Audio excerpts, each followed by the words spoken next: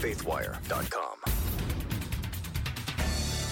Joe Biden gives a vague lockdown warning as the CDC announces new surveillance upgrades. Today's Thursday, December 2nd, 2021. I'm Dan Andros. We'll have this top story and more on today's 4 and 3 podcast from CBN's Faithwire. 4 big stories, 3 things you need to know about them, all from a Christian perspective. That's what we do here. You can find us over on iTunes. Go ahead and subscribe there and listen wherever you get your podcasts. We're here Monday through Friday. We'd love to have you join us. Joining me today, as always, Tré Goins-Phillips and Billy Hallowell from CBN's Faithwire. What is going on, fellas?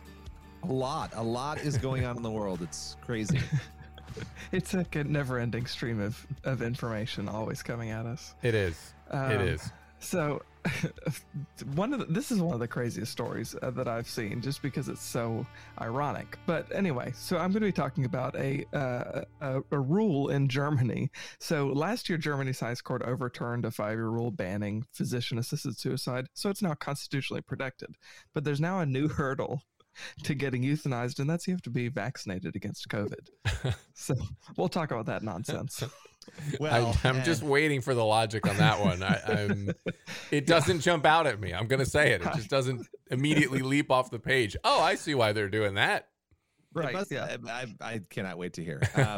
We're also going to be talking about pro-life Democrats. They have slapped the DNC with a list of demands, and they are not backing down. There's a lot to unpack there.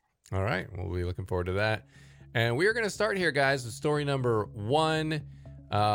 Joe Biden kind of making a vague threat about coming lockdowns while holding off on doing it. So here are 3 things you need to know, starting with number 1, the details. Well, Omicron, which President Biden called Omicron the first few times when we heard about it, has the media sounding the alarm and telling people that there's this new threat out there. And we've had the first case here in the United States. And Fauci talked about that this week, that it's here on our shores. And so should we be afraid of Omicron? And so the press is asking President Biden, what is he going to do about it? He did say that he didn't foresee that right away we would have to do any lockdowns per se. But of course, he imposed the travel restrictions to many countries. And this is the interesting part, guys, to me. The CDC director, Robin Walensky, came out and talked about how the CDC is trying to better prepare for things like Omicron and trying to stop the spread of it. And listen to what she said here, talking about their surveillance upgrades at the CDC. Listen. Currently, CDC is expanding a surveillance program with Express Check to JFK, San Francisco, Newark, and Atlanta airports, 4 of the busiest international airports in the country. This program allows for increased COVID testing for specific international arrivals, increasing our capacity to identify those with COVID-19 on arrival to the United States, and enhancing our surveillance for the Omicron variant. So there you have it, enhancing their surveillance. So not exactly the words that a lot of people special. Yeah. I mean, what in the world? I mean, the CDC increasing their surveillance. I don't know if she purposely used those words just to trigger people that maybe kind of like their constitutional rights to privacy and things of that nature. It sure seems like, guys, that all of that Omicron is just another stepping stone for the government to add more powers and layers to its grip on information and people. And so the interesting thing about this is one of the doctor who, and I believe it's the same doctor, I'm not 100% sure, that we played the sound from earlier this week about Omicron, talking about how the symptoms were mild. Dr. Angelique Coetzee wrote in the Daily Mail that she was just shocked at the reaction that has come around the world in the media after she brought up this Omicron. And so I want you to listen to what she wrote in the Daily Mail. She said, "Nothing has prepared me for the extra global reaction that met my announcement this week that I'd seen a young man in my surgery who had a case of COVID that turned out to be the Omicron variant. This version of the virus had been circulating in southern Africa for some time, having been previously identified in Botswana. But given my public-facing role, just by announcing its presence in my own patient, I unwittingly brought it to global attention. Quite simply, I have been stunned at the response, and especially from Britain. And let me be clear, nothing I have seen about this new variant warrants the extreme action the UK government has taken in response to it. And so, she went on to just talk about where it's at and that things could change. But she's just saying that as of now, there's just nothing that justifies it. Even President Biden and Fauci talking about this first case in America is just somebody with mild symptoms, and they didn't even realize that here's actually the case, saying the first Omicron case here, the young man they mentioned earlier, it didn't occur to him that he had COVID. He thought he had too much sun after working outside. He tested positive, so did his wife and 4-month-old baby. So the symptoms are mild, and that's where we're at this point. But then you have these big government actions going. You're hearing things about increased surveillance by the CDC. It certainly should be raising some red flags, and it is among a lot of people. So number 3, why does it matter? Well, look, I mean, unless you want to live in 1984, Orwell's 1984, I mean, it just seems like maybe we should, while doing things and reasonable things to protect our country from another big, massive outbreak, let's keep our constitutional protections in mind as well, because we're all going to have to live under whatever this evolves into when it's all said and done. If it's all said and done, it just feels like it's never going to end. Yeah, no, it's going to be 2029, and we're still going to be talking about this on the podcast. And there was that Michael Bay movie, right, about COVID, where it was like a few years ahead, and they were at like COVID 55 or whatever, right. and I was like, that's so ridiculous. Yeah. And now here we are. But we're going to have the Cash Me Outside girl variant. It is so insane. But here's the thing: this is a very real thing. Hundreds of thousands of people have died. There's sort of two extremes you can take on this, and we've seen these extremes. We know that they're not good, that they're not healthy. This is a very real thing with a lot of hurting people, and we want to make sure, as you were saying, we protect people from it. But at the same time, I think we also have to be very aware that things like this can often be used or potentially be used by leaders who want to implement different policies.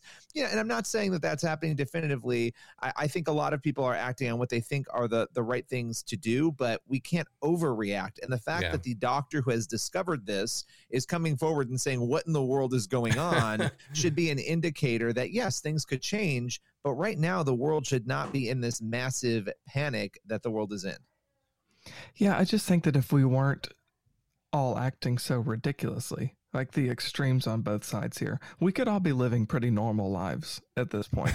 It just like the reactions just seem to be so over the top in every single possible way. Like that doctor said, the one who discovered it, like, why are you literally sounding every single alarm bell over this? It's like you heard the word variant and you went crazy, like before there was even any sort of stop to listen to what I'm saying. So it just seems also ridiculous. And I'm constantly struck by the fact that people, at least in conversations that I've had and in interactions I've seen on social media, which social media is always a dumpster fire, but still, like looking and seeing people like confused at why we're in the place that we're in. Like, well, I don't know why the economy is like the way it is, and I don't know why people's interactions with one another are the way that they are. It's like, did you not think that any of this lockdown off and on stuff and these mandates off and on and all of this, drumming up fear and everything, did you not think that it was going to have ramifications? Like, it doesn't happen in a vacuum. So we very much created this culture that we now have to live with. It's, I don't know how much more of this kind of stuff we can take, but I am kind of thinking that we're in for forever COVID at this point. I mean, because a lot of the responses were supposedly following the science, and I just scratched my head. For example, somehow I got roped into coaching my kids' youth basketball rec team somehow. That's another story for another day. But they send out the email, because they were short coaches. So then they send out the email once we're all in that, oh, by the way, everyone will have to wear masks on the sideline, but when the kids are in the game, they don't have to wear the mask. And so I'm thinking about this, and I can already picture everyone's going to do it. They're all going to follow this rule. But I'm thinking about how little sense it makes. Anyone who knows basketball, there's a defender guarding a person with the ball. They're most of the time face to face, breathing heavily because they're running around right on each other. That's when they're going to have the mask off. But then they have to put it on when they go to the bench where you can seat the chairs a couple feet away from each other if you wanted to, so that they're separated. That's when they're going to have the mask on. What sense does that make? I don't understand. Does COVID go away when they're out there playing basketball? What is that? But everyone's going to do it. Like, we're all just going to be like, all right, that's what the rule is. Let's do it. Right. So I don't know. We've also had people in the Biden administration come out and say, cloth masks don't work. I mean, this has literally been, I don't know what sort of circus show is going on when people cannot get into a room. And this happens all the time in communications. It's not just limited to this. And say, what are our talking points? At the least have the same talking points so you don't have people going out. But to your point, I mean, let's say the cloth masks, worked 100%. And I don't know either way at this point. And frankly, it's exhausting trying to figure it out. But let's say they worked. When you're playing basketball, that's when you would be more likely to spread it. You're on top of each other. You're sweating. You're coughing. So these rules are just almost insane. Yeah, I think it's clear that none of it makes sense. I mean, what was it? Just the other day, I think it was that clip circulating on social media when Biden was out somewhere and he was at a distance and walking around and had his mask on. I think he was just with the First Lady, Jill Biden. And then he gets close to reporters and he takes his mask off and he's standing like face to face with them and answering questions. And people are like, you waited until you were around people to take your mask off. I get it. That makes sense. Right. And so it's stuff like that just makes me wonder how are you going to get people to take it seriously if that's the way you're handling it. It doesn't feel very science-y, but I mean, we could probably rant on that, guys, for many episodes alone. So we'll leave it there with Omicron, and we'll go ahead and move on to story number 2 before I start getting angry. Yes. Well, enough of that Marvel character for today. We can move on to something else. Omicron. It's more like a Transformer character. I have to correct you. Yeah, that's true. That's good. You're right. You're right. So, all right, story number 2 is, if that one wasn't dizzying enough, here's another one that doesn't make any sense. So last year, like I said at the start, Germany's highest court overturned a law that was 5 years old. It was passed in 2015 that banned physician-assisted suicide. The court ruled that it should have constitutional protection, that people should be able to commit euthanasia, to participate in physician-assisted suicide. But now there's a new hurdle to assisted suicide, and that is a COVID vaccination. So we'll start number 1 with the details. So one leading euthanasia group in Germany has issued a new directive announcing it will only help end the lives of those who have either been vaccinated against COVID or have fully recovered from the virus. So the group declared in a statement, euthanasia and the preparatory examination of the voluntary responsibility of our members willing to die, which is an odd, just like, stop for that statement. Members willing to die, like, okay. Anyway, it requires human closeness, they said. So human closeness, however, is a prerequisite and a breeding ground for coronavirus transmission. As of today, the rule applies in our association, supplemented by situation-related measures, such as quick tests before encounters in closed rooms. The group concluded that potential clients must be inoculated against the virus based on the, quote, difficult task of balancing the protection of our members, employees, and doctors with the practical organization of our everyday life in the association, according to a report from the Daily Mail. So as for the court's decision to grant constitutional protection to euthanasia, the court stated in February of last year that, quote, the right to a self-determined death should be accessible to everyone. The legal protections, they said, for euthanasia shouldn't just be limited to those who are suffering from serious or incurable illnesses, but should be available widely. One German politician introduced legislation to regulate physician-assisted suicide in January, and her bill states that a person seeking to end his or her life must choose to do so out of autonomously formed free will, and must be able to weigh the pros and cons on a sufficient basis of assessment in a realistic manner. She said that no one should be forced to do it, but everyone should have a right to do it. Number two, I want to move into a few of the criticisms of this vaccine requirement for euthanasia, because it seems to be quite ironic, right? So Lila Rose, the founder and president of the pro-life group Live Action, she condemned the announcement. She said, "This is next level dystopian." Another woman, a doctor with, specializes in health and diet research, she said, "We've reached peak irony." Tom Norton, a Republican running for Congress in Michigan, he wrote, "Folks, you can't make this up. The German Euthanasia Association has announced it will not assist unvaccinated patients with ending their lives over staff safety concerns." And then a pastor in Toronto, he wrote, "Only a European progressive bureaucrat could think up such an absurd and ironic mandate. If you want to kill yourself, a constitutional right in Germany, you need to be vaccinated." So it's just a crazy story. I think that why it matters is that we've completely lost any ability to reason and to understand the issues and have discussions about these things. Like, we live in this Twitter age where it's like everything has to be condensed into this just like tweet length thing, and everything is a hot take, and there's no conversation about stuff. So we're not realizing how absurd this is. And then obviously as Christians, we know that we have a pro-life ethic from conception to natural death. So all of it is just otherworldly. And I think Lila Rose is completely right in her characterization that it's just completely dystopian. Like, how is it doesn't make any sense at all. What do y'all think? Yeah, it's sort of like the whole, we want safe abortions, right? Like, yeah, like, no, you're still killing someone in that process. There's nothing safe about it.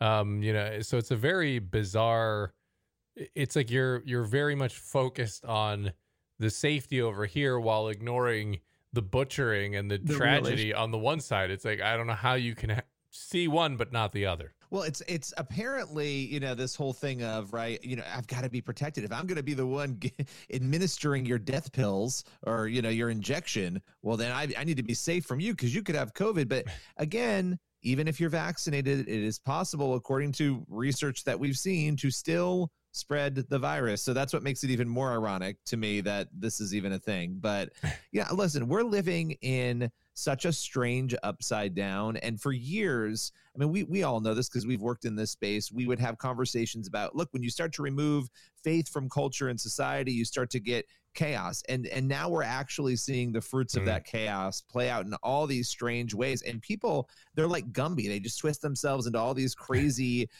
contortions to try to make this stuff make sense. It makes no sense. It's just insanity. Yeah, I mean, you're seeing it too on so many fronts.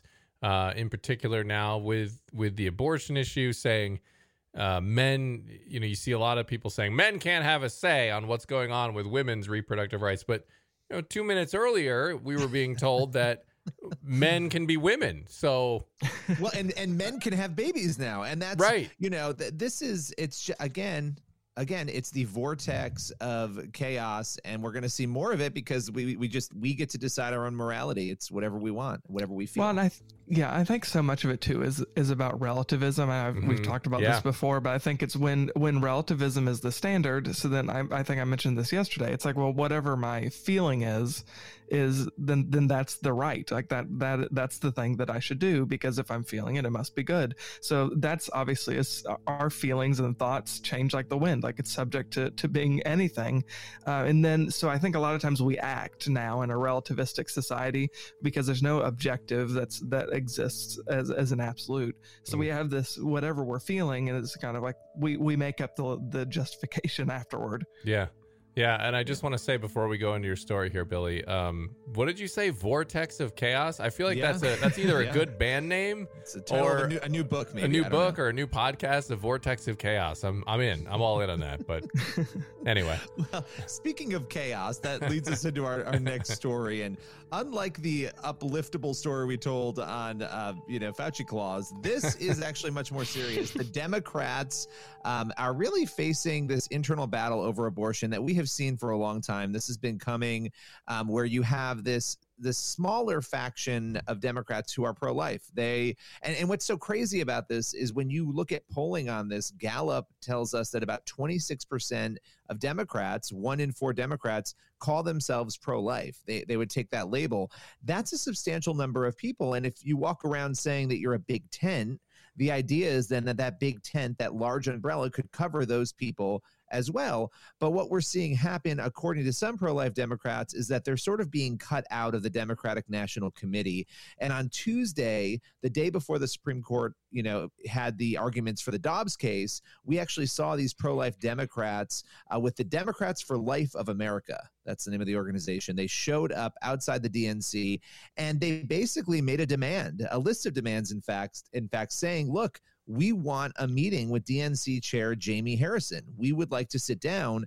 I guess for the past 20 years, this particular organization, again, pro-life Democrats, they have been able to sit down with the DNC, talk with the DNC, and try to urge the organization to include pro-lifers, right? Again, we're a Big Ten. Everybody should be able to be there. Now, Kristen Day, who's the executive director of Democrats for Life of America, she at this particular press conference on Tuesday basically kind of went after the DNC. She said, look, I'm going to just read her quote. She said, diversity and inclusion are the foundation of our party. The chairman has not been true to those values with respect to pro-life voters and elected officials. And they're not backing down. I mean, this is really interesting. I mean, they basically tried to get into the building to deliver a letter to the DNC chair and to say, meet with us. They had been trying to meet with him since March. So since March, they've barely gotten anywhere. And where it gets kind of interesting, though, and this is why it matters, I guess if you're a Democrat, it matters, let's start there, in the fact that we saw what happened in Virginia, right? We know that the gubernatorial race was essentially lost in part because of issues like abortion. Glenn Youngkin was able to beat Terry McAuliffe because of that. And so what we see with Kristen Day and her organization is that they are saying, look, we know that there are local places all over this country. There are districts and areas where people are very sensitive to abortion and where we need to be able to be involved to actually help guide the party to win those areas.